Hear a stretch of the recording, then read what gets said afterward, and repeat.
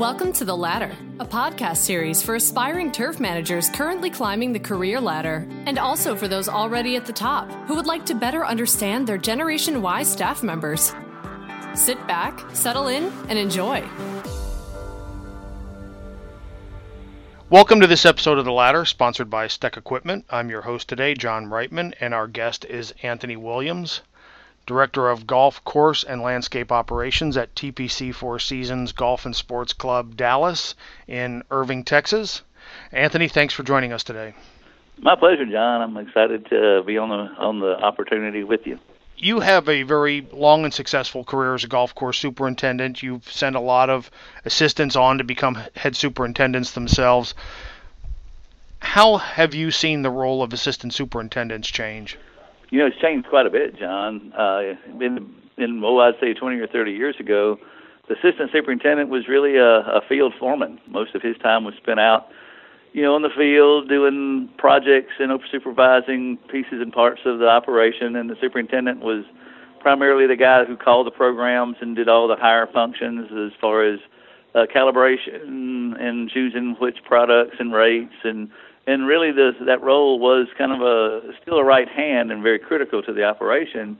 But over the years, that sort of assistant position has kind of filled a lot of the superintendent responsibilities. They're much more active as far as scheduling staff and putting out product and overseeing more complex pieces of the operation. And of course, the superintendent's had to move his game up a bit because over that same time frame, there's been a lot more regulatory changes, a lot more physical and financial obligations. And so I think the role and relationship between superintendent and assistant has certainly evolved over, let's say, the last 20 years. Are you seeing assistants coming into the workplace prepared to take on that role as it's changed over time? Oh, absolutely. And again, 20 years ago, it was more of an apprentice sort of situation. You may have a young person come into the operation with may or may not have a college degree, but has definitely got an interest and a little bit of experience, and then you groom them into that assistant role, and they kind of start with you and then kind of stay with you through 3, 4, 5 years before they move on to a superintendent position. Now it is very common. These youngsters are coming in with a 4-year degree, several strong internships. They're functional when they land, and they are career-driven, and most of them can sit and tell you during the interview what their 1, 3, and 5-year plan is in order to grow into the industry. What are they picking up in terms of education that might be different compared to 20 years ago? You mentioned most now come into the market with 4-year degrees, which wasn't always the case before. How has that helped them become better prepared? Well, they're technically savvy. They love the smartphone. They have a lot of ability to jump from one app to the other. They have a clear understanding of, for instance, they have an app to help identify turfgrass weeds, whereas before we had to be the app. They understand a lot of how social media interacts with the club and their role in those things. So they capture great images, and they're able to come and bring back a picture that says, hey, this looks a little off to me, the turf's thinning, what do you think? And you have a brief discussion, and you go and you take a look at it, and all of these things just speed up the processes. So it's just one amazing piece of watching this young generation just embrace the technology and find new and more creative ways to utilize it within the golf maintenance operation. Of course, with each generation that comes along, there are traits and habits and stereotypes that accompany each one. Going back to the beginning of your career to now, how has it affected your ability to communicate with the current generation of assistant superintendents? Well, it's certainly changed, John. I think you have to make a conscious effort to understand the language is going to be a little different. The speed in which things happen is a little bit different. It's used to we would all come in the morning and have a cup of coffee and kind of talk about the day, you do the whiteboard and move on. But now everybody's got their cell phone out. They're texting and moving, and there's never a dull moment with them. And you have to kind of understand sometimes it's hard for them to call a timeout, look you directly in the eye, and communicate the way we did in the old days. They want to keep moving. Catch me on the radio, shoot me a text message. Let's have a group text set up so we can have all the supervisors hit it at one time. And that's a lot of difference. However, I will say this: a lot of these young men and women are supervising retirees that are actually from a different generation, and that can become a little bit of a challenge because they're used to, a different speed, and then you have a gentleman that's got a 35-year career elsewhere who's retired, who's working as a greenskeeper, mowing greens and working part-time, primarily just to have golf benefits. And now you've got these youngsters supervising older workers. So that is an interesting dynamic for the assistant superintendent today as well. One of the things you hear about millennials, and you and I have sat in on some of the same seminars where we've had experts in the field discuss effective communication between different generations. And one of the things that always comes up is how millennials expect someone like yourself to sort of communicate to their level, not for them to have to communicate to yours.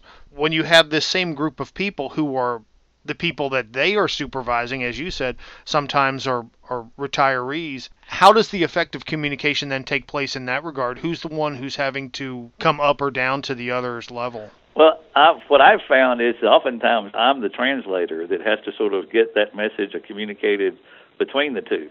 And so that's an interesting role for me as a director now with superintendents and assistants and all this very diverse group and so much of an age gap, too, between, the beginning guys on the staff that some are pretty young, 18, 19. And I think our most classic veteran team members are in their late 60s. So what I've found is that it takes a consistent effort day in, day out to get everybody on the same page. And eventually you have to be a little creative on how you mix and match, the assistant group with the techs and the foreman, and because the millennials don't see the hierarchy, whereas the boomers or some of the older guys, what they're used to is, hey, a title is important, and you have to respect the title even at all points. So it's a very fine line to get these guys to actually look and make sure they understand what they think they've communicated. So it's an ongoing thing, John, and it can be done, but it's every day we have to come back through and make sure that we're doing everything we can do to get that level of understanding. Because, if there is a miscommunication, it can impact the conditioning on the golf course for the day. And obviously we try to avoid that at all costs. We'll be right back after a brief message from our sponsor.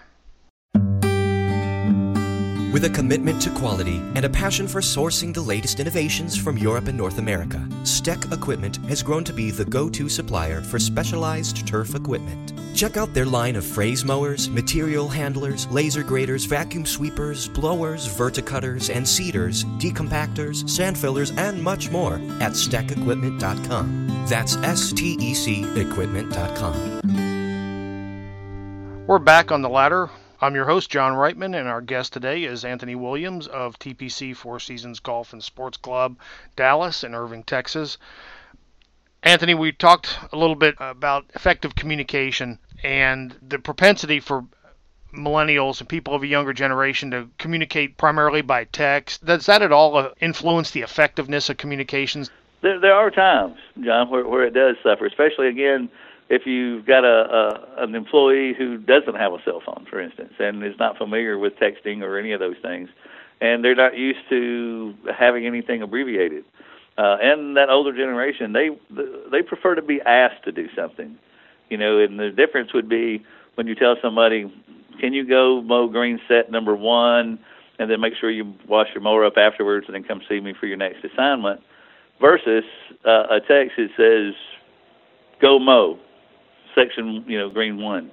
And then they don't have any, they see it a little bit as disrespectful, and they become a little resistant to it. And so you have to come and bring that back full circle And even the way that you write assignments on the whiteboard, a person who doesn't text doesn't necessarily like to see any abbreviations. And since we are a bilingual club, you have to be cognizant of the Spanish-English, cultural difference and literal translation differences. So, I still say, we're really these days more engaged in growing the people who grow the grass, whereas before it was a lot of hands-on agronomy, putting it all one step into motion at a time. And now it's much more involved, and it's a deeper training group. It's a different communication set, and the better you're able to do that, I think the better your golf course is. How have people on your team been able to effectively incorporate perhaps social media into their day-to-day work habits? It's certainly become part of who we are and what we do. And at each property we did a little, and then it got a little bigger and a little bigger. And then here at TPC, we have a Twitter handle, and we have Facebook and YouTube videos, and I think the thing that has impressed me most about this group is, we acquired a drone at the beginning of the year and started documenting some of our agronomic practices with the drone and getting different views of the golf course and using it to communicate to the Greens Committee or to our management or just golfers in general about, what we do and how we do it and what they do. For instance, if they're not abiding by the cart path only rules or different things. So being able to use this technology and use that social media feed to create this buzz has been very helpful, and it is sort of expected now.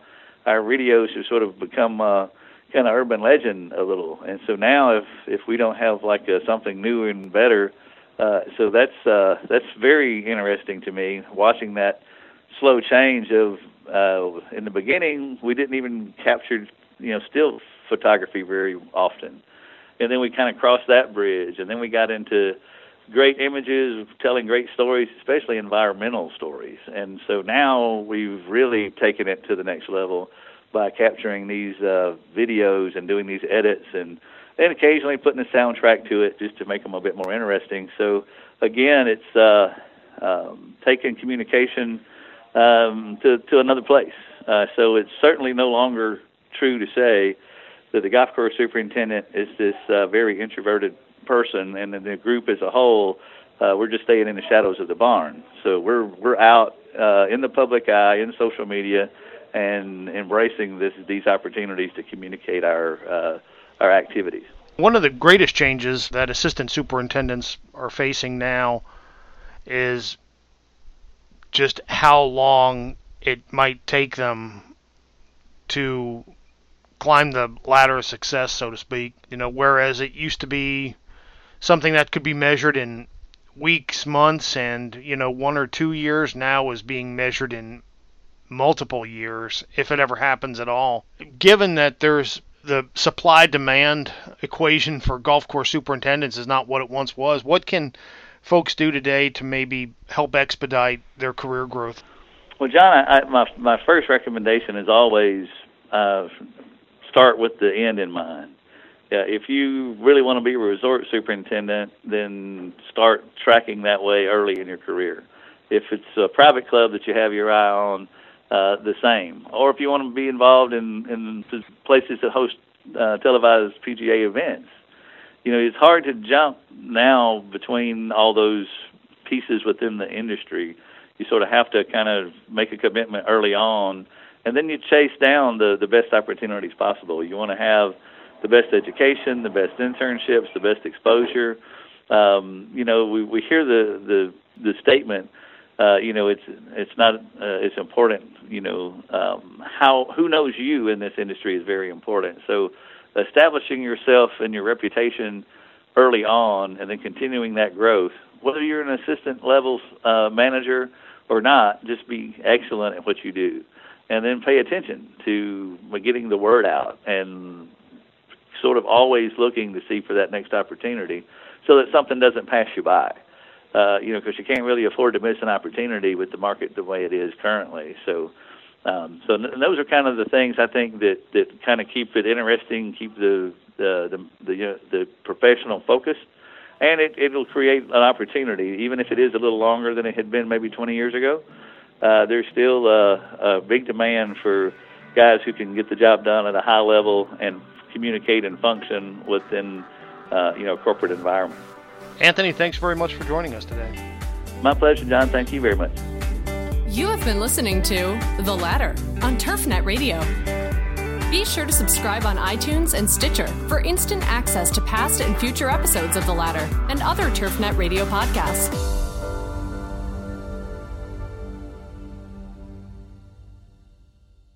Lucky Land Casino, asking people, what's the weirdest place you've gotten lucky? Lucky? In line at the deli, I guess? Aha, in my dentist's office.